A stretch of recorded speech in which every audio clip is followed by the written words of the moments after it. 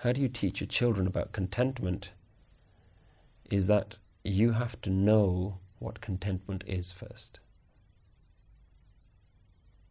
Far too often we hear parents wanting to teach their children when the parents haven't taken that step themselves. Children learn a lot more from how you are than from what you say. If you're not content, if you're not still, your children will not absorb that message from you. You need to live it first before your children can live it.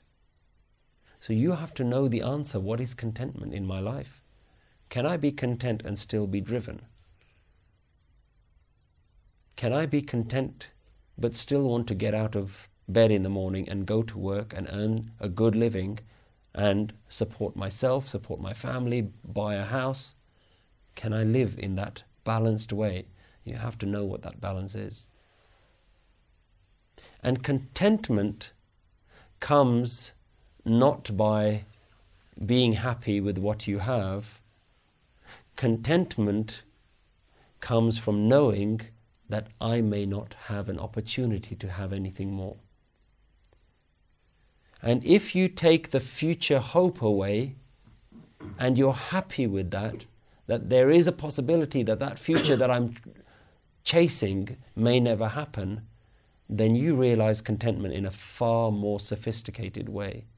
Contentment is, I am here, and that's quite okay.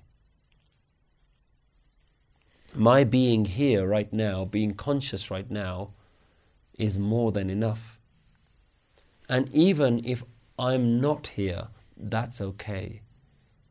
How you teach your children about contentment is also whether you choose to take the bold step to teach them about life and death. If you're not willing to talk about death, then you're not willing to be content without life.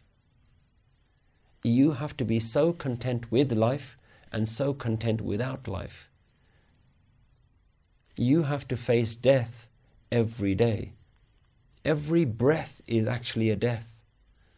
When you breathe in, you don't know if that out breath is going to come, and you have to be okay with that. When you breathe out, that could be your final breath out. There is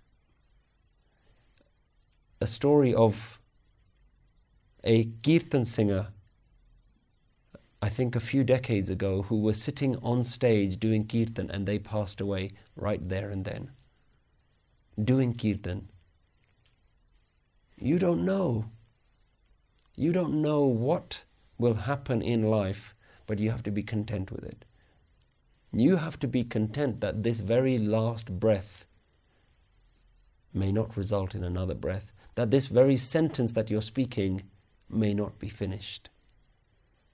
And that comes by accepting death. And if you want your children to be content, let them know what death is. Don't shy away from teaching them about death. Let them face the reality that death is something that we all have to face. And let them be okay with it.